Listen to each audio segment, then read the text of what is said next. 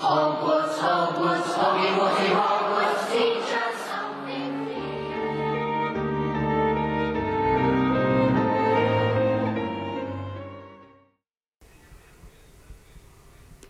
Hello and welcome to Wizard Studies. I'm Katie. And I'm Audrey. And today is our part 2 episode of our revisit of one Ronald Weasley. If you haven't listened to our part 1 episode already, we decided to, because this is like redoing technically our first ever podcast episode, we are doing things a little bit differently. Instead of breaking up talking about this character by topics, we are doing a chronological timeline sort of breakdown of Ron. So our first episode is Ron through Sorcerer's Stone to Prisoner of Azkaban. So this one we'll be talking about Goblet of Fire through Deathly Hallows Ron. We touch on some larger themes in our first episode, so make sure you go listen to that first. So yeah, we'll kind of be talking about plot points as we go along and also how that fits into the larger picture of Ron as a person. Yeah, so I would definitely recommend listening to last week's episode first because just chronological order. Yeah. Before we get started, our patron of the episode is Mark, my dad. Thanks, Dad. You rock. Thank you. We appreciate you. All right, so let's just jump right in. I feel like we got a lot to talk about with Goblet of Fire here. Really kind of Ron's time to shine, I guess. Depending on how you look at it. So referencing back, if this book were from Ron's point of view, the internet would call it Ron Weasley and the Green Monster of Jealousy. Oh. Which I feel like is, probably pretty good. Probably a pretty good one. So Goblet of Fire, we start out with Quidditch World Cup. The Weasley family, with the exception of Molly, and with the addition of Harry and Hermione, all travel to the Quidditch World Cup final.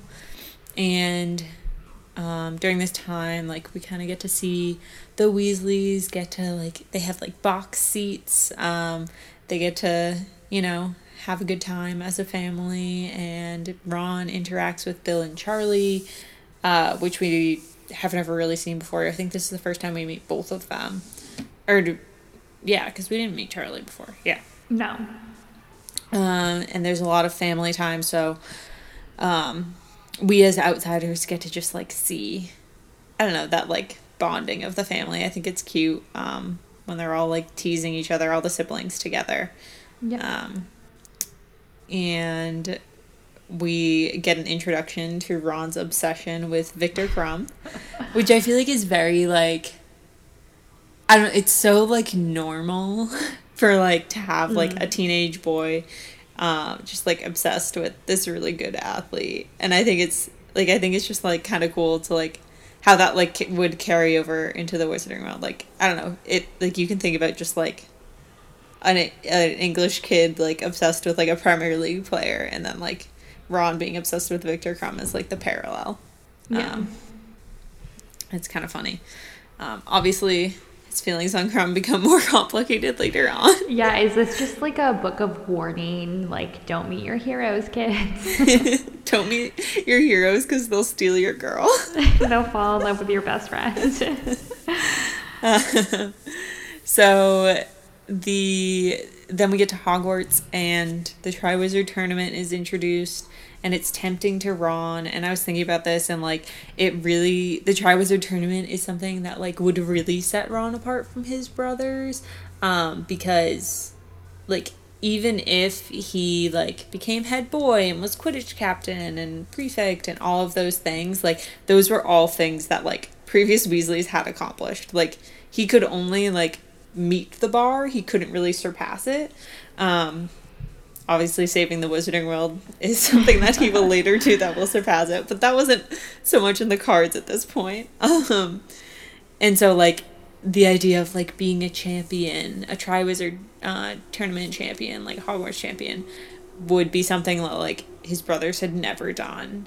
And so, obviously, even though, like, it's just a pipe dream, like, I feel like this is, like, particularly intriguing and tempting to Ron. And it made me think back to, like, I guess something we didn't talk about in one, the Mirror of Erised, and, like, how he sees himself, like, winning the House Cup and, like, head boy and Quidditch captain and all these things. And, like, if he knew that this was a possibility, like, that would definitely be in that Mirror of Erised. Which I don't, like, yeah. That says a lot about Ron and his weird feelings around, like, standing out in comparison to his brothers and, like, getting attention and his how he's, like, drawn to the spotlight. Yeah. I don't know. It's interesting. Him, like, his relationship with his family, I feel like is something we have talked about maybe the least yet, out of, like, kind of those big themes that we wanted to talk about in this Ron 2-part episode. It is interesting thinking about that, and, like, obviously we've gone through it before. Like, each of his brothers he sees as being, like, better and unique in their own way, and, like, Ginny's then the baby and the girl, and, like, Ron sees himself as, like, not unique in any of those ways, really, and, like, not as good as all of them in their own way, and, like, for each of their different ways that they are different, if that makes sense at all. So yeah, like, he's always kind of in search of that one thing that is his own. Yeah. So then we kind of kick off, like, the drama with Harry. Harry being selected as the 4th champion. And so this was yet another case of Harry getting special attention that Ron wasn't getting. And probably, like, since they were both ineligible, even though they had kind of talked about, like, oh, like, if we could get past the age line and all that stuff. But since they both, like, in Ron's eyes and in Harry's eyes before it happened, like, would not have been able to do this, it was probably, like, even more of a blow to Ron, because I think he had probably felt, like, some comfort that, like, at least if I can't be the champion, like, Harry can't either, and, like, we're gonna just get to, like, watch these together, and maybe for once, like, all the attention won't be on Harry because something else will be going on that, like, he won't be involved in. And so I'm sure that, like, whether subconsciously or consciously, like, that those thoughts definitely, like, crossed Ron's mind before the champions were selected.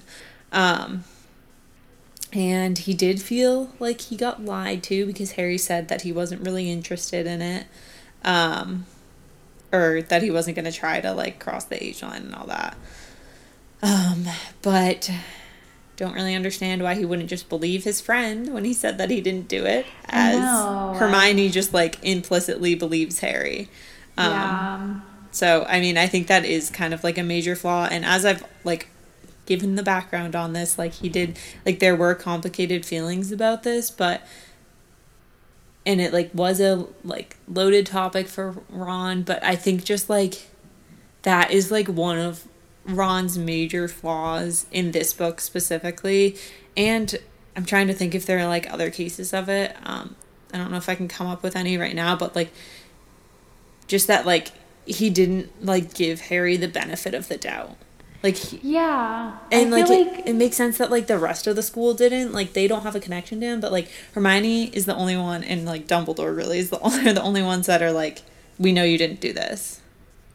Yeah, like, I'm not saying, I think all of the things we've talked about maybe not give Ron the right, like, isn't the right word, but, like, I understand why he's upset with Harry, but none of that explains why he doesn't just believe Harry. Like, I feel like those two things are not mutually exclusive. Yeah. Like, I feel like he could believe that Harry didn't put his name in the Goblet of Fire and also be mad at the situation. Yeah. You know?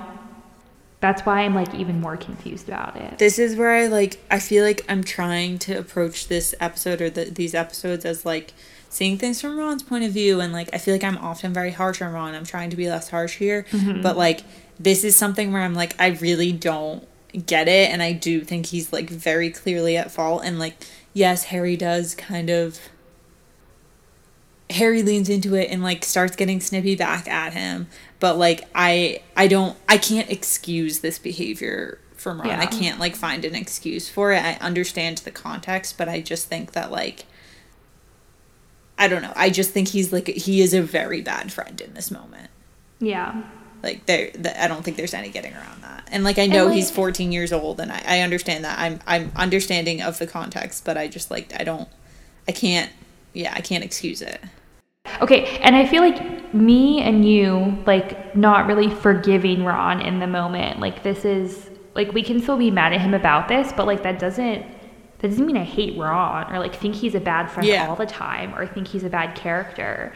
I just, like, this is a flaw that he has, and I don't love him in this moment, you know? Yeah, and, like, it doesn't, like, I still like Ron overall, but this is something that like gets to me, and like I think he is a really good friend to Harry over the span of the 7 years, but like he's not being a good friend in this time. Yeah. So this kind of kicks off like a lot of little fights that they have, and they pretty much stop talking to each other, and Ron starts hanging out with Demas, aka Dean and Seamus. Third wheeling. Yeah. And he just really like distances himself from Harry. Like they never talk, and when they do like are forced to kind of talk to each other, they are like mean. Yeah. And then they have like kind of a big fight when he overhears Harry talking in the common room one night, and he comes down, and Harry had been talking to Sirius on the flu powder. And he's like, who are you talking to? And Harry's like, it's none of your business who I talk to. And I think Harry ends up, like, throwing a Potter Stinks badge at him. Like, yeah, it hits him right in the head, I'm pretty sure. And I think, like, so I was, like, reading the wiki to, like, make sure I was, like, touching on everything for each of the years. And in the wiki, it said, like, it was, like, and this was a turning point for Ron, and he, like, noticed that, like, he had, like, made Harry lose trust in him, and that's why, like, they, like, make up a week later, or whatever. I think it's actually maybe, like, the next day. This might be the night before the first task or something. And I was like, I don't know that that's the case. I don't know that it's really a wake-up call, because the way it's presented in the book, at least in my memory, is that, like, they become friends again after the first task, and Ron's excuse is, like, or Ron's, like, reasoning for, like, being cool with it is, like, oh, once I saw that, I knew, like, no one in their right mind would, like, try to enter this tournament. And they're like, I know you couldn't have done it because, like, you would be mad. And I'm like, that's a bullshit excuse. And, like, it really is. I feel like their reunion and, like, reconciliation would have meant so much more if, like, for example, like, the incident when Harry was talking to Sirius and they had this little fight, like, if that was, like, the wake-up call and that's what caused them to get back together, quote-unquote, like, pre the first task happening, because I feel like it, like, kind of discredits, like, Ron's, like, intentions by having him just be like, oh, I'm friends with Harry again now that he's, like, fought off a dragon and is, like, we're gonna throw this huge party for him. Like, it just, it bothers me, and I know it's, like, very, like, teenage, like, immature, like, oh, like, we were fighting for kind of a pointless reason, and now we're just gonna, like, be friends again for, like, not a really clear reason, and we're not gonna super reconcile this. Like, it's just like, okay, cool, we're friends again. But I just wish that he had, like, before the first task, he had, like, become friends with Harry, and, like, it was like, I just feel like it would have given more credit to Ron. Yeah. I mean, I don't know. I think that the, like, excuse of, like, nobody in their right mind would enter the tournament on their own, well, like, that's just, like, factually incorrect, because however many people entered the tournament on their own, you know? Yeah. So I think that, like, I mean, I think the impetus of them getting back together, as you say, is, like, you know, like Ron sees his friend in like danger, right? And he realizes that like their petty squabble is not as important as it felt like the day before. I also, like, obviously there's no like evidence really to back this up, but I feel like both of them, I mean, I guess we kind of see this from Harry's perspective. It's like they both want to reconcile. It's just neither of them are willing to like put their ego aside and be like, I'm sorry, I did this wrong. Like, let's move on. And so I feel like this kind of gave him an easy out of like them not having to have that conversation, which like isn't great because like communication is key. You know, like talking things out probably would have been better. But, you know, like I could see him kind of wanting to have reconciled for a while. But it's kind of like, you know, when you're mad at your parents and like it takes effort, or like when you're mad at one of your siblings and like it takes effort to stay mad at them, but like for the principle of it, you're like, no, I'm still mad. You know? I feel like it kind of is like that, and they just like got to a point where like neither of them cared enough to stay mad anymore. Yeah. I don't know. That's true. So anyway, they kind of reconcile. But then we have a whole other nightmare, like, the next month with the Yule Ball. Like, it's a really rough year for him.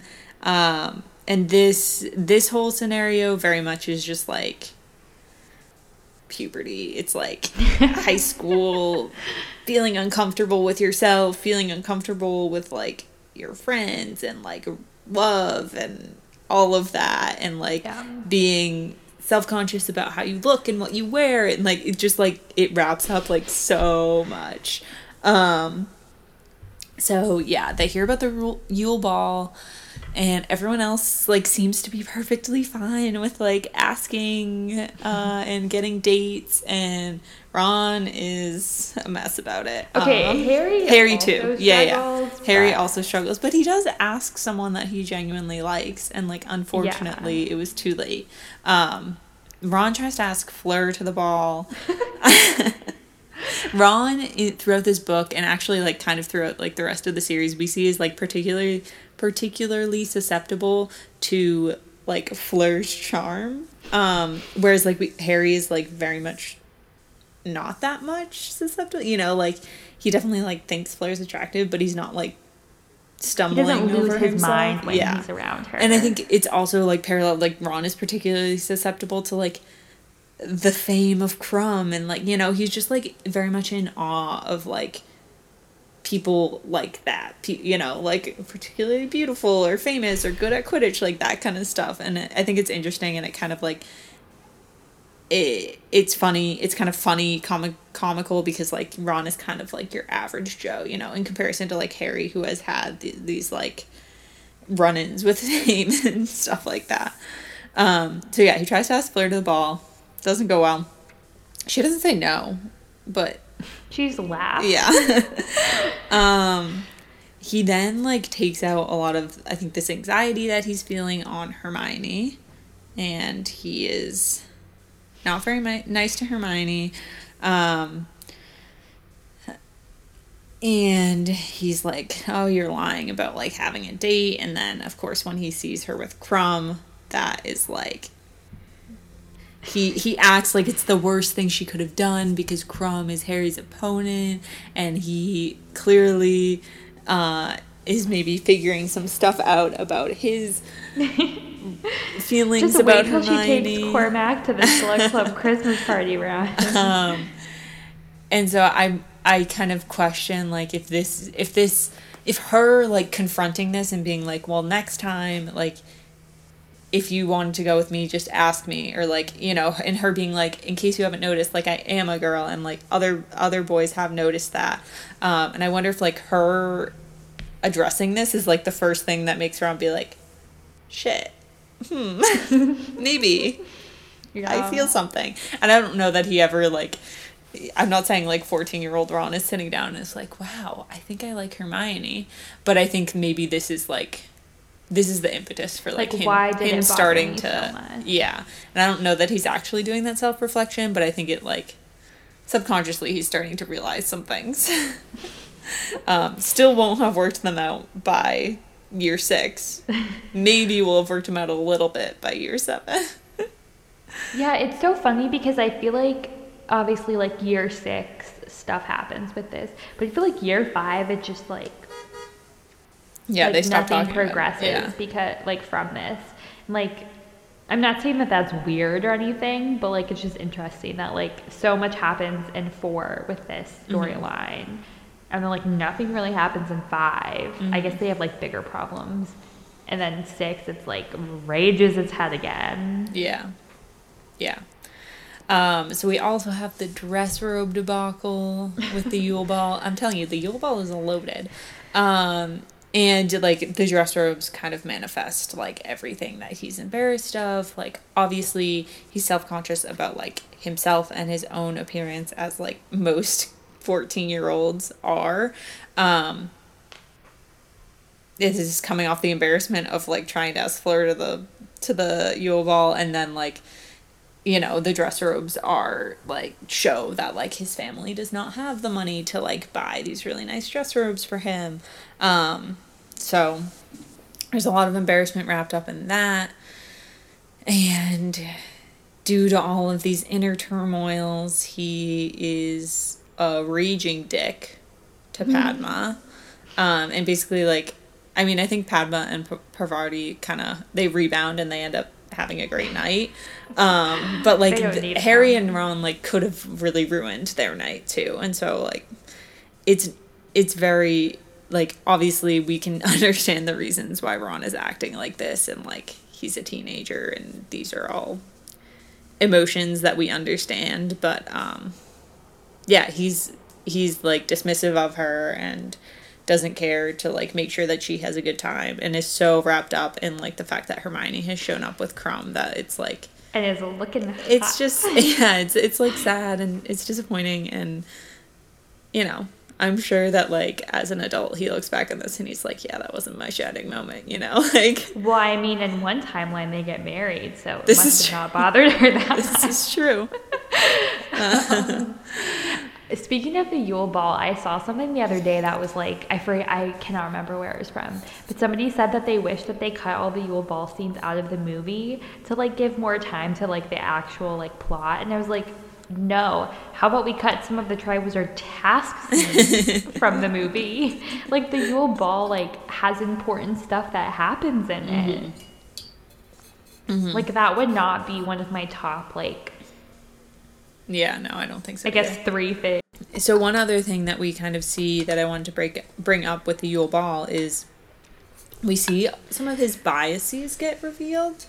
And we've been talking a lot about how like being raised in the Wizarding World was this kind of plus for Ron. It allowed him to have this knowledge and stuff that like he could then impart on Harry and Hermione. But this is one of the drawbacks of having been raised in the Wizarding World, which we know is a world like our own with a lot of prejudice, and not having that outsider perspective, because when him and Harry overhear Hagrid talking about being a half-giant, Ron is immediately... it immediately kind of changes his view on Hagrid, and he still, like, says that he knows who Hagrid is, he likes Hagrid, but he's like, that's never something I would share, and, like, he does kind of view Hagrid a little bit differently, and he's a bit fearful and judgmental of Hagrid because of this new knowledge, whereas Harry's like, Harry doesn't know the connotations wrapped up in being a giant, and Harry's like, well, I mean, like, isn't it kind of obvious? Like, I feel like it just makes sense, and Harry's not at all affected by this and how he sees Hagrid. And so I think this is an important thing to point out, that like with this insider knowledge also becomes like these biases and prejudices that like when you're raised within a world, like you inherit these things. And I'm not saying that like it's because the Weasleys were like, okay, now little Ron, like giants are bad, but it's like these are things that you pick up from your society and your culture, and like sometimes it takes having like an outsider perspective to like let you know that like, oh yeah, like that's stupid, like I know Hagrid, this doesn't change who he is and who like the friend he has been to me. Yeah, I mean, fear of the other and like prejudice towards other people or whatever it is, like, is almost like an inherent thing of like human societies, you know, and like that's sad, but it is just something that like is a thing that happens. Yeah. And I think that like Ron kind of acknowledging it, and like I'm not saying he's like, oh, Hagrid's half giant, I thought that was bad, but I know Hagrid and I know that he's not bad, so everything is fine. But you know, like I feel like after knowing that information and because of his relationship with Hagrid, he is maybe less prejudiced than he was the day before. No, definitely. Know? I mean, I think it like takes him a minute, and it takes like hearing Harry and Hermione be unaffected by it, but like it does like allow him to confront that, and I think that's important, and it's like an interesting lesson to like see play out for Ron. And, like, not a terrible thing that happened at the Yule Ball as opposed to everything else for him. Like, there's a silver lining in this. Yeah. Oh, man. Okay, so...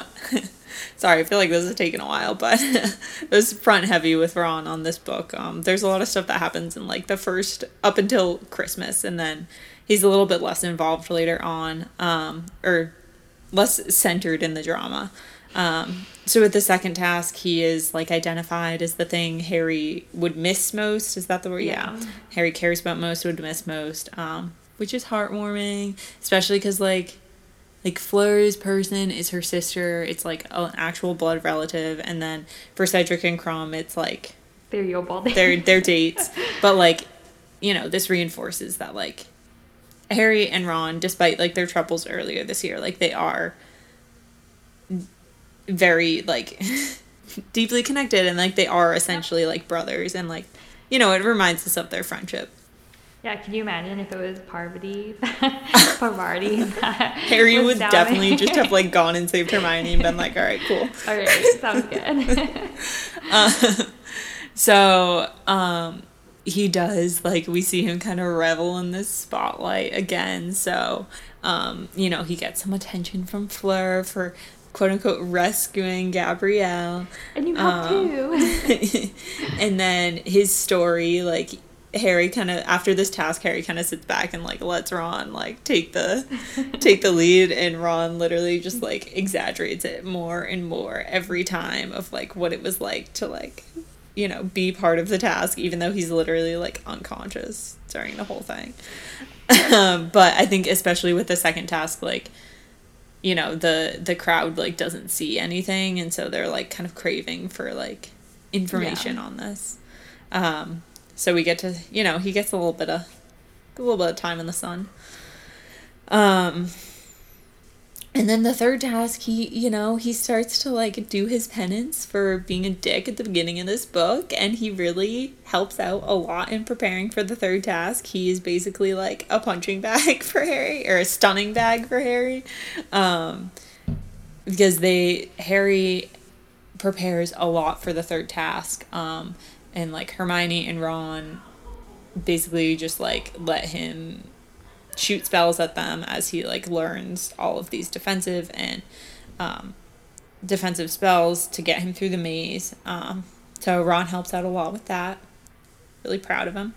And then we do see that at the end, like, again, as I said, I think in the last episode, like, yeah, they've had like a bit of a tumultuous relationship this year, and like Ron did not stand by Harry at the beginning of the year, but like push comes to shove, like Voldemort is back, Ron is firmly by Harry's side, and the whole Weasley family is with him, and like they don't question Harry. Like when Harry like shares what's happened, yeah, he like the whole family is like, all right, Dumbledore, Harry, what can we do? Like they immediately spring into action. I think like Bill and Arthur immediately like go start like basically rounding up the order. And Ron and Hermione are really like kind of solace for Harry during this time, even though like Harry's like going through a lot of his own stuff, but they literally just support him, and they're there, and they like don't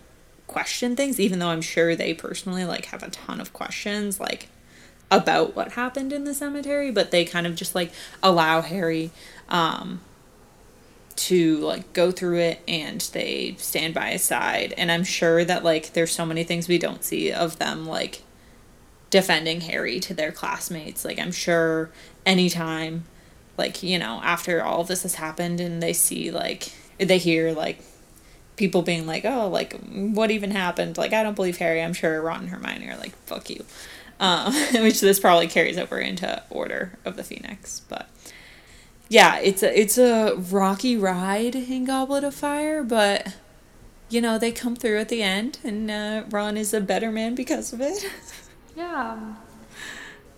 Yeah, I think that like the parallel of the beginning of the book and the end of the book is very interesting, because like Ron doesn't believe Harry, he doesn't defend Harry, he doesn't stand by Harry, and at the end, like when something like honestly much more consequential happens, and honestly like much more unbelievable happens, like Ron is, I mean, I could even make the argument that like even more than Hermione, like more of a vocal supporter of Harry within the school. I mean, there's that scene at the beginning of 5, which transitioning into 5, you know, like where Ron stands up for Harry in front of like the whole Gryffindor common room to like Seamus and Dean, mostly Seamus. So yeah, good on you, Ron, growing up. So transitioning into Order of the Phoenix. The title for this one is Ron Weasley and the Year of Quidditch. The Year of Quidditch. I mean, yeah, that's fair. That's fair. So if like Ron was the moody, angsty one in Goblet of Fire, then Harry is the moody, angsty one in Order of the Phoenix. It starts off, Ron and Hermione are already at Grimmauld Place when Harry gets there, and he's like already fed up with them. Like when Harry steps foot in that room, I think like, oh, what does it say in the book? Like there's a moment of like joy and like seeing Ron and Hermione, but as soon as like that moment is over, he's like back to being like mad at them for not telling him anything, leaving him in the dark, them being here and like having fun and doing whatever they were doing without him, you know, which like is semi a false narrative, because as we learn, like Ron and Hermione were just cleaning the house all day. Like they weren't in order conversations. They still don't really know what's going on. So yeah, Harry kind of like starts off pretty mad at the two of them. Like he warms up fairly quickly, but that first night is a little rough, because like Harry, if we're gonna like talk about all of the other things that contribute to Ron kind of being an angsty dickhead, like Harry has his own stuff going on as well, especially at the beginning of the Order of the Phoenix, with like him getting expelled from Hogwarts and then like not really expelled from Hogwarts and having to go to the Ministry for a trial.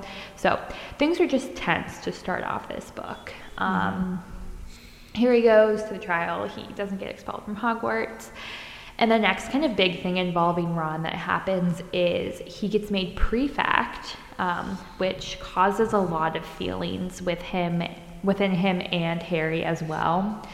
Like Ron is shocked. Like he was fully expecting it to be Harry. So I think he, like as happy as he is that he made prefect, I feel like he doesn't feel like he can celebrate, because he feels like it's kind of like a consolation prize. Like when Hermione walks into the room, like Harry's actually the one holding the prefect badge when she does it, and Hermione literally says like, I knew it would be you, Harry, and then Ron's like, it's actually me. And like that's really awkward.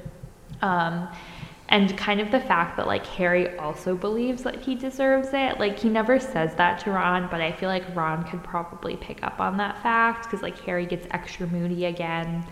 So like he feels like he really can't even like celebrate that victory, because he feels that like celebrating it would make Harry feel weird. Also like he feels like he doesn't really deserve it in some ways. So like that's a big thing.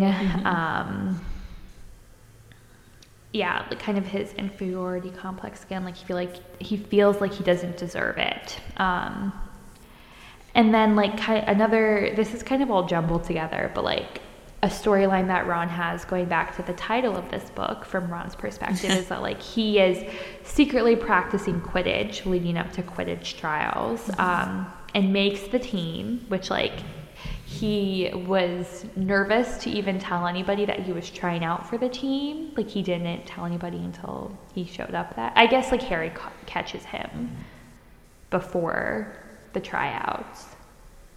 But yeah, he was like trying to keep it secret, but he ends up making the team, and his whole like roller coaster ride of him being keeper is interesting throughout this and Half-Blood Prince.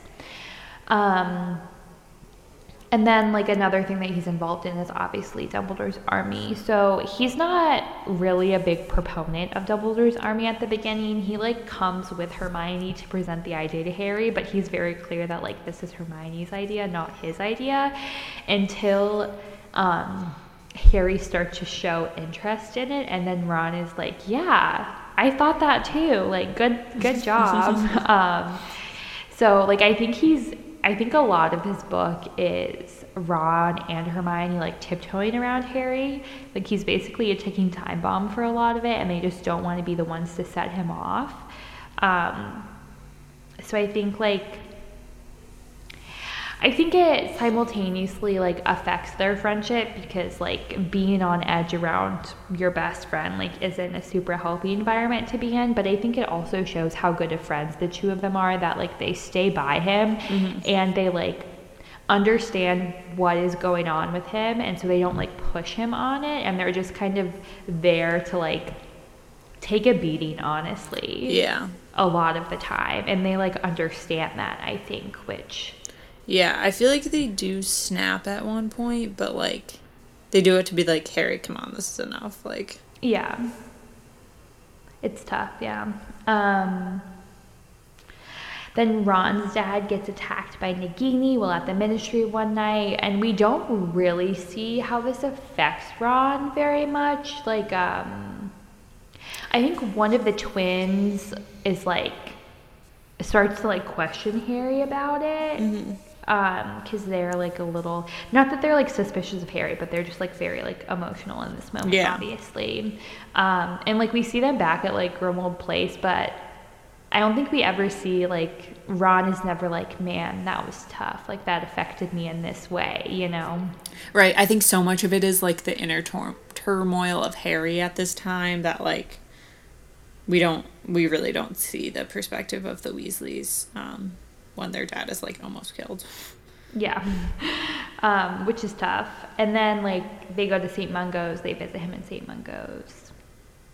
And stay tuned for, if you're a patron, you can check Audrey and I do a reread and breakdown of Christmas on the Closed Ward for our December Patreon episode. Yes. Yeah. Coming up next month. Next month. And so just... those are kind of, like, the main plot points. I know I kind of, like, glossed over Quidditch, but that does, like, tie into a lot of his, like, insecurities. Like, he's very up and down. Yeah, with the Weasleys, our King song is this year, right? Yeah. It's this year for, like, one game, and then, like, no, the Slytherins did it as, like, a joke one game, and then he ended up, like, being really good that one game. Oh, and Harry and Hermione miss it. Yeah, because they're in the forest with Grawp and Hagrid. And they're like, they like try to play it off like they were there for a little bit. So yeah, he's like, it's very up and down with Quidditch. Like, when he's low, he's very low. When he's high, he's very high. And him not being a consistent keeper causes those to fluctuate quite a bit. But I think a lot of this book is, like, Ron coming into his own and, like, kind of not being seen as, like, Harry's best friend through the eyes of the reader anymore. You know, like, he now is also a Quidditch player. He now is a prefect. He now is, like, becoming more adept at Defense Against the Dark Arts through, like, going to the DA. Like, he's not quite, like, he doesn't have quite the glow up that, like, Neville does, but I think he has a little bit of a glow up, you know, in terms of, like, magical skill. So it's a lot of, like, him kind of being, like, realizing his full potential almost. And then, like, obviously his head might get a little bit too big in the next book. But we'll talk about that when we get there.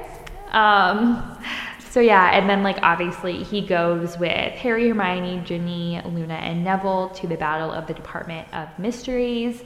He doesn't last super long though, as is I guess par for the course for these end of year snafus that they get themselves into. I guess while in like the room of thought, or the chamber of thought, I think is what it's called, he gets confounded and like he gets very confused. Obviously that's the point of Confundo. And he like, there's this tank with brains and tentacles, and he ends up like summoning one of them to him because I think it looks cool, and it like ends up attacking him. And like, I feel like a lot of the times this is seen as like a silly thing, but like if you like go back and read or listen to that part of the book, like it is terrifying. Like Harry is Harry is freaking out at this point because like I think they're strangling him. Like he is on the verge of dying right now. And like he's also not the only one that is like struggling at this moment, and so Harry has to worry about like multiple people. It's a lot. It's very stressful. And this is not in the movies, obviously, because they don't show any of like the Chamber of Thought or like the Time Turners and all of the other cool rooms that they go into in the book. But Ron is also supposed to have like tentacle like scars on him. Yeah, and I think they that don't go away. Yeah. So again, he doesn't really participate that much in the battle because after that he's like pretty down for the count. Yeah. So. Okay. So now on to Half-Blood Prince, which has been dubbed Ron Weasley and the Girl Drama. I feel like there's girl drama with not just Ron, though. Yeah, but it's mostly with Ron. Yeah, he's the common denominator in a lot of it. So I feel like this book is like kind of similar to 4 in the way that like Ron's kind of a dick. Like those are like he doesn't do so hot in 4 and 6. And also like as a consequence of that, we see a lot of like Harry and Hermione solo time during those 2 books. So we start the book out with OWL results, and I just want to point out he did receive 7 OWLs. He only failed divination and history of magic, which like that's the same like overall score of as Harry, and like something that like we asked in our Facebook group is like, what do you want us to talk about with regards to Ron, and one of the things was like he's portrayed as like so dumb in the movies, and like he's really not dumb. He's just not very dedicated to his studies, but like even though he doesn't like they end up studying a lot for OWLs, but even though he's not super dedicated all year round, like he still does fairly well on his exams. I think like his scores are worse than Harry because Harry gets like the outstanding and defense against the dark arts, but he's a smart guy, but maybe not a good student. These get degrees. These get degrees. And also in the like summer before school starts, Fleur is living at the Burrow, and so this like brings that up again, and we see he's still like clearly into her even though she's now engaged to his brother. And this is just like reminder of like what I was talking about before, how he's very like drawn to like the beauty and the fame, which aren't we all, Ron? I think this also ties into like his susceptibility with the Horcruxes. Horcrux. That's a good point. Because I think it all comes down to like his insecurity, honestly, like why he's drawn to like beautiful people and famous people, and why the Horcrux is able to like affect him in such a way. I think really all comes down to like. You think because he has such a low opinion of himself, like. Yeah. Yeah, that's a good point. Like he wants to surround himself with like he wants to make himself seem as good as them or like worthy of them, you know? Yeah. Like the famous people and the beautiful people. Yeah. That's a good point. So another big theme in this book is Quidditch with Ron. As it is in the book before, but like if we're talking about movies, like Quidditch gets totally cut out of Order of the Phoenix, so like they like kind of shift all of it into one. So I always think about Half-Blood Prince as like the big Quidditch year with Wah, wah. I always think about Half-Blood Prince as the big Quidditch year with Ron. But it is like also in Order of the Phoenix a lot, but it is in Half-Blood Prince. He makes the team partially because of Hermione's Confundus charm, mostly because of Hermione's Confundus. He again is just like struggles a ton with confidence, and this is why Harry uses the Felix Felicis on him, or like doesn't actually use it, but like, you know, placebo effect makes him think that he uses it. Because he knows that like Ron is a skilled keeper, he just like does not have the confidence like with so much of Ron's life. So, yeah, and then the whole like I feel like the whole Quidditch like storyline is very much like coming of age, awkwardness, like not having confidence in yourself, and then like when he does have confidence and does do well, he's like so high and has such a big ego and like loves the attention and the popularity from it. It's very like high school-y. I feel like I as I'm like talking about this, I'm realizing like a lot of Ron's like storylines are kind of what helps keep like the books normal. You know, like they help remind you that like these kids are in like essentially high school and like they are teenagers, and like I think it allows like you to like relate to some of the like goings on at Hogwarts that like you don't always get from Harry, because Harry is wrapped up in other things. Whereas like, but Half-Blood Prince is very much like the most like day to day of the books. Yeah, like he keeps them grounded. Yeah. Like the story's grounded. So on top of Quidditch, we also have kind of the Slug Club storyline going on. And Ron is completely overlooked for this. I think Slughorn like never even really remembers his name. But Harry, Hermione, and Ginny are all invited. Yeah. I feel like we always talk about like Harry and Hermione get included in things, but like this is like also Ginny is included in this, and he's just like totally overlooked. And he definitely is really affected by that. And like down on himself because of that. So then on to the romance, the love life.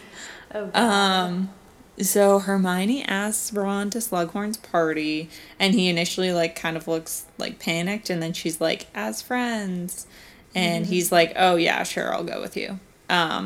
So clearly he was like a little worried about, you know, finally having to face the fact that he has feelings for Hermione. He doesn't want to define the relationship. We see him like project his discomfort around like love and crushes and dating and relationships on Ginny when he like flips out at her for dating around when they walk in on him with, I mean, when they walk in on her and Dean making out. So like, okay, I feel like Ron gets a lot of heat for like how he treats Ginny, as he should, but I also feel like if you walk in on your little sibling just like making out with somebody else, I feel like it is a little bit like, yeah, all right. Like I didn't need to see that. Okay. I feel like I would just like turn around though and be like, yeah, nope. like obviously he doesn't need to like attack her for Yeah. it, but I feel like it is a very like awkward thing to have happen. For sure, especially when it's like Dean. Like, yeah, like it's one of your roommates, one of your friends. Yeah. But yeah. And like Ginny calls him out on like, she basically like tells us exactly why Ron's feeling this way. She's like, just because you haven't snogged anybody. Yeah, you've only kissed Aunt Muriel or whatever. So I think like this and then like the weird things he's feeling about Hermione are what like kind of like throw him into like just like wanting to get some experience with dating. And so after, I think it's the first Quidditch match that he like plays really well, and yeah, because it's the Felix Felicis match, and he ends up, because Ron's getting lucky in more than one way. You sound like you had that queued up. I didn't, I just thought of it. Ron Weasley and the year he got lucky. Did he though? Did we talk about this in the Lavender episode? We like, talked about it Lavender. And I think we said we don't think they had sex, right? Yeah, I feel like I'm more of that mind, yeah. so he gets together with Lavender, and this like ruins his friendship and like any hope of a relationship with Hermione. Like it ruins their whole thing. And he is like, it's one thing for him to like, you know, be a teenage boy who's like, oh, like, you know, I have a girlfriend for the first time, whatever. But he kind of like, he takes it too far, and he's like kind of mean to Hermione. And this is like, I think maybe one of like the only other times where we really see like that sort of like bullying and like teasing get like malicious and actually harmful to Hermione. So it's probably like due to Lavender's influence. We know that Lavender is like has not been the nicest person to Hermione throughout the years. And it's also like definitely due to the fact that like Lavender's giving all her attention to him, and he loves that. He's finally like number one. He's number one in somebody's eyes, and he loves that. He loves the attention. He loves how like he feels popular and cool because he has a girlfriend and all of these things, and he's like doing well on the Quidditch team. Yeah. But it's not just like, I feel like we maybe kind of forget this, but like Hermione isn't just hurt because he's like with someone else. Like she's certainly hurt by like his displays of affection with Lavender and everything, and having to see that. But like he does like make fun of her in class, and kind of just like tease her and like lean into like, he exacerbates that like her only friend is Harry at this point, like especially because like Lavender and Parvati have never really been her friend, and then like Ron's like broing around with Dean and Seamus, kind of not really Dean so much because the Ginny thing, but like I feel like it like makes all of those people in the Gryffindor year like closer, and then like Harry is just like, I'm gonna be here for Hermione, like even though I don't really like spending all night in the library. So it's definitely a low point. It definitely like changes him as a person for a little bit, and he like doesn't act himself. He's not a good friend. And he just gets like caught up in all of it. But then after like the double poisoning debacle, where he eats Harry's expired love potion chocolates from Mermilda Vane, and then also drinks the poison wine from Slughorn in the same night. And it's his birthday. He sort of like reveals his true feelings for Hermione when they're in the hospital wing. And this leads to him and Lavender breaking up. Like, I think Lavender's like mad at him for a while, and then they like officially break up the night that Harry takes the Felix Felicis, and goes down to Hagrid's. And Ron is like not affected by the breakup. He's kind of relieved by it. He definitely like had gotten kind of bored of the relationship with Lavender, and like we know that he was never super into her. Like even at like Christmas, I think he's like talking to Harry about like, I need a break. This is too much. But yeah, so it's revealed that it very much was just like an attention thing, but he's back to like, you know, being happy to like have Harry and Hermione as his go-tos. And I think like he needed that to like make him realize that like he is likable, and like he will like, you know, date more people, one person in the future. But like, you know, like he needed to like go through that to kind of like be like, all right, like it's whatever. And now Ginny can't make fun of him for like not kissing anyone. Yes, definitely not the case. Yeah, it's kind of like he needed to, like, he's craved attention, and like we've talked about, his like inferiority complex that he has. He struggled with like always being second best, and he finally like is not second best. He's number one to this one person. He's like, all right, maybe I don't need that. You know, and like he's able to come back and be better than ever. So then, like, I guess the other plot point with, like, all of the romance drama in Half-Blood Prince is that, like, Harry and Ginny do start dating shortly after this, because Ginny and Dean broke up that same night, and he's like kind of chill with it, which is good. Like, honestly, I think like you kind of would have expected Ron to like maybe explode about it, but like now that like, you know, he's had his explosions in like 4 and earlier on in 6, and like he's like generally chill about it. So maybe it shows like a little bit of maturity on his part, and like, you know, like understanding that like if the two of them make each other happy, like that's like good for him. Yeah, do we get the cliche scene of like, if you hurt her, I'll kill you? Does he ever say that to Harry? I don't know. I feel like he's more like remember. concerned about Harry's well-being. Not actually, but like Ron's not really the protective older brother with Ginny. maybe Bill would do that. Yeah, I can see Bill being like, yo, like before his wedding. Like, you're a good guy and I like you, but if you hurt her, I'll kill you. Definitely would be scarier coming from Bill than Ron too. Harry's like, okay, could take you any Harry's day, like, bro. I am the chosen one. So then wrapping up 6, like he does fight in the Battle of the Astronomy Tower and kind of holds his own this time, but also like he drank Felix Felicis before that, so I don't know how much that is due to that. But him, Hermione, Ginny, Luna, and Neville are the ones that like show up and help in this fight. I guess actually Hermione and Luna don't help a lot because they like get deceived by Snape. But yeah, they like are supposed to go get like Flitwick or something, right? yeah. So once again we see the Weasley family, you know, like show up for Harry, and Bill like takes a blow from Fenrir Greyback, and like again it's just like probably the Weasley family would have like, you know, been on the you know, they probably would have like helped with the war effort, but like Ron's connection to Harry like makes it like there's no choice, like they are going to be like, you know, some of the major fighters in this war.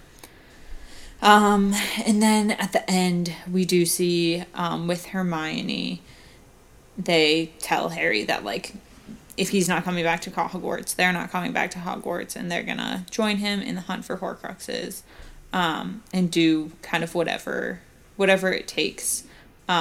In the movie, I hate how this is portrayed. I don't remember how it is in the book, but in the movie, like, Ron is literally just, like, sitting, like, 10 yards behind them, and Harry and Hermione are having this conversation. Yeah, they're reading, like, the R.A.B. letter. But I think in the book, it's more, like, the 3 of them, you know, deciding on this together, and, you know, it just shows that, like, Ron and Hermione's, like, devotion to Harry and, like, their, like, loyalty to him.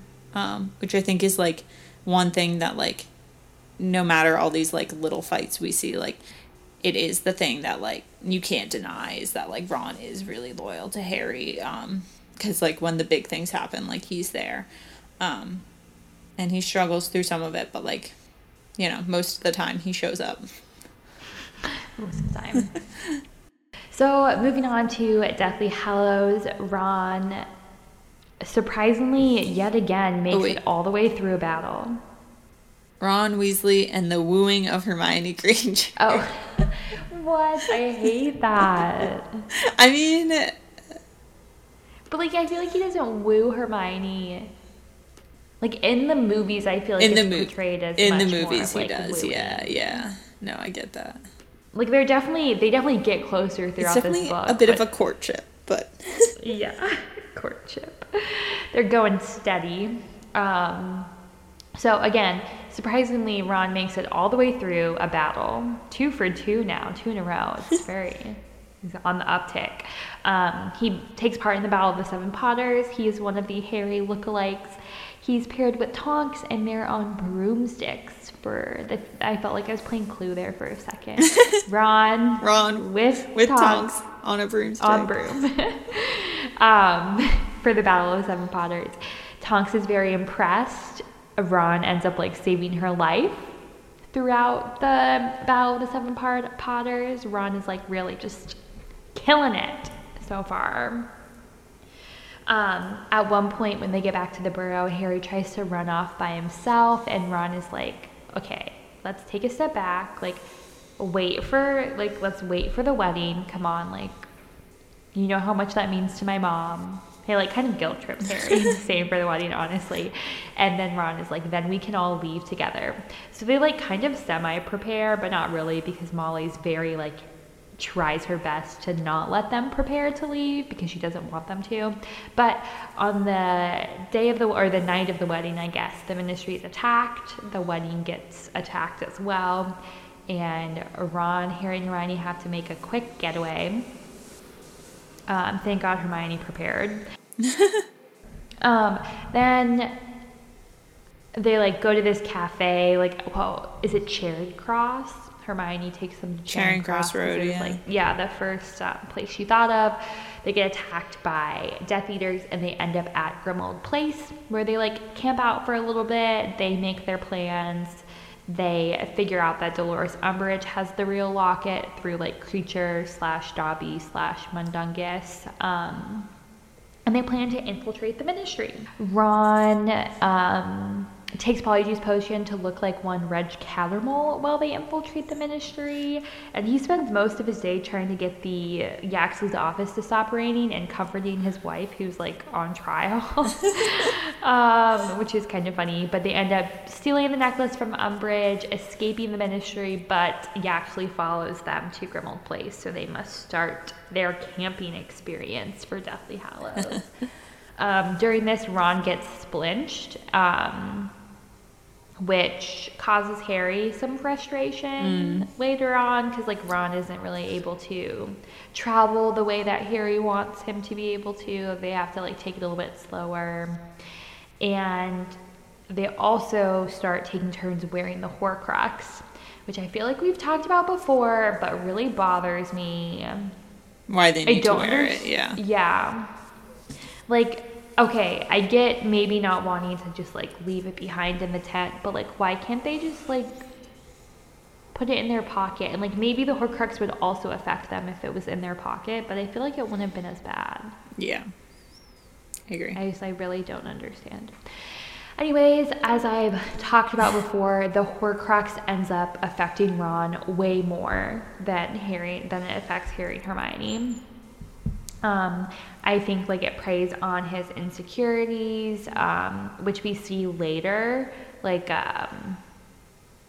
when Ron does eventually destroy the Horcrux, like its last ditch effort is like showing Ron, Harry and Hermione together forever.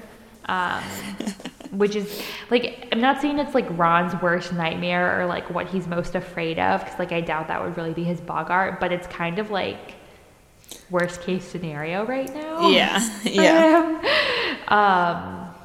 So that's tough. Like he ends up, like every time he's wearing it, he's like super irritable.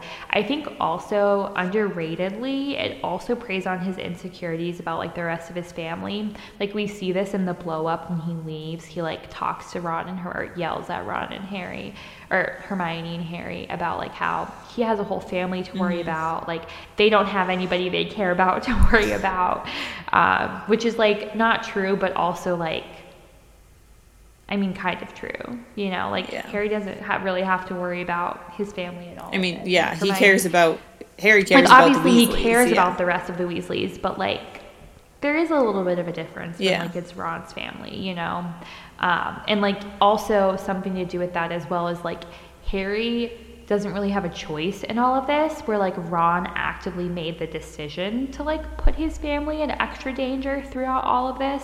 So I feel like he feels a lot more pressure. And I'm not saying Harry also doesn't feel that pressure of like putting the Weasleys in this dangerous situation, because he actively like, we hear and like see him worry about that throughout the series. But like Ron might just feel it a little bit more than Harry, because it is like blood relatives. So yeah, I think it's like those two combined just make him like very raw for like the Horcrux to like pick at him, you know? Yeah. And so he leaves, and then Harry and Hermione go off on their own. He ends up spending this time with Bill at Shell Cottage because he was too ashamed to go home, to like face his family. But on Christmas Day, Hermione says Ron's name for the first time. Or no, Hermione says it. Yeah. It says Ron's name for the first time, and the Deluminator brings Ron back to Harry and Hermione, and Ron helps Harry get the Sword of Gryffindor out of the lake. Like, he saves Harry's life, and then he destroys the Locket Horcrux. So, big redemption arc right there for him. And he, like, comes back, and he's, like, super overly nice to, like, Hermione especially, which is super funny. I think in the movies it's really funny. Like, obviously in the books it is as well, but I think it's portrayed very well in the movies with him, like, let's take a vote. They go to Xenophilius's, they escape, they get caught by Scabior, they go to Malfoy Manor, Dobby saves them, Dobby dies. Or I guess they break into Gringotts in between, I forgot about that. They break into Gringotts. No, that's after Malfoy Manor. That's true. So they, Malfoy Manor, go to Bill and Fleur's. I got Bill and Fleur's confused from earlier because I already talked about that. Yeah. They break into Gringotts. They decide to go to Hogwarts. They break into Hogwarts. Battle of Hogwarts commences. Fred dies. Ron and Hermione go to the chamber. Ron and Hermione go to the chamber to get Basilisk Fangs to destroy Horcruxes. They make out very differently from in the movie. Ron, like, brings up, like, oh, somebody has to do something about the house elves. How are they getting out to safety? And Hermione just pounces on him. Then Harry leaves to die. Then Battle Part 2 commences. Then Ron marries Harry, and they have 2 kids, Rose and Hugo. Ron marries Harry? Ron marries Hermione. They have 2 kids, Rose and Hugo, and they live happily ever after. And Ron passes his Muggle driving test. Fun fact. So yeah, I feel like there's, like, not a whole lot to talk about, like, Ron as a character past how the Horcruxes affect him. Yeah. Like, after that, it's, like, very much, like, plot, battle, plot, you know? Yeah, and, like, Not him... so much, like, character's introspection. Him leaving is very much, like, his climax of, like, Yeah. the series, you know, and, like, his return. And, like, that's, like, you know, that's kind of, like, resolving his, like, inner turmoil. And it's, like, the big part of his character arc. Whereas, like, after that, like, you get, like, Harry's big things happening with the, you know, Horcrux thing. Yeah. Yeah. But he leaves, he says, like, when retroactively, he says, like, he wanted to come back as soon as he left. Yeah. Yeah. He's finally able to, like, Harry's able to be like, I don't like Hermione like that, don't worry. And I think, like, Ron maybe didn't know he needed to hear that from Harry, but I think he did. Really need to hear that, because I think that knowing Ron, he might have always, like, lived with that little, like, Doubt. if Harry wanted Hermione, like, Hermione would just leave me for him, you know? I just hope that, like, that was, like, Ron's last, like, big meltdown. And, like, you know, obviously, like, he can be emotional and, like, you know, like, have other issues going forward. I'm not saying, like, he's gonna be perfect from here on out. But, like, I hope that was, like, you know, these episodes we've been talking about, I hope that was kind of, like, that was his last big one. He's 18. You know, he's outgrown that stage of his life. They happen a little less frequently after. Yeah, and I think a lot of, like, his insecurities were not only tied to, like, his family and, like, not being seen as, like, number one to anybody, as we've talked about, but I think it was, like, tied to Hogwarts a lot as well, and kind of, like, that school environment. Yeah. With a lot of other teenagers. So I think once he's, like, out of that environment, he's able to, like, hopefully be comfortable, like, in his relationship with Hermione and get what he needs to get out of that relationship. Yeah. That hopefully all as well. Yeah, definitely. Okay. Do we have any, like, wrap up thoughts? I don't really think so. I hope we didn't forget anything. Should we do the pop quiz? Sure. Oh, I say it. For today's pop quiz, we forgot to post this on Facebook, so sorry about that. We can post it when the episode goes live so that you guys can answer it as well. I mean, it's kind of... And you can kind of answer it in your own way as Yeah. well, because like the wording might not be as specific to you as it is to us. But the question to Audrey and I is, have your feelings changed about Ron since take 1 of our Ron episode, and if they have changed, how? Yeah, I don't really know. I don't remember really what I said about Ron. I feel like I was probably pretty harsh on him. I think that like just since starting the podcast, and I think like thinking a little bit more critically about things, I've become a little bit more appreciative of Ron. I think I'm still harsh on him at times, and I still he's still my least favorite of the trio. And I still stand by loving the Harry and Hermione friendship. But I definitely am like more appreciative of him, and I think that I like try to like see his side in things a lot more. And I think honestly, like I can, as I talked about earlier, like I think probably that like where I am now, which is definitely like, I definitely before was like, okay, Ron's like overreacts to everything, you know, like moody and like is in the wrong in all situations basically. And now I feel like the only like one situation that I like really can't get over as far as his character, or really can't like justify or excuse, is like the fact that he just like did not believe Harry at all post Harry's name coming out of the Goblet of Fire. I think everything else I can like try to put myself in his shoes and understand what like he was going through and why he was acting that way. But that one thing I think is like where I get hung up on. Yeah. Neither of us went back and listened to the episode like we kind of joked that we would at the end of last episode before the starting of the Ron part 2. But so I don't really remember, but I feel like I was more critical maybe than I am now, kind of similar to what you're saying. Again, like he's definitely my least favorite of the trio. I think he's the easiest to like see flaws in a lot of ways.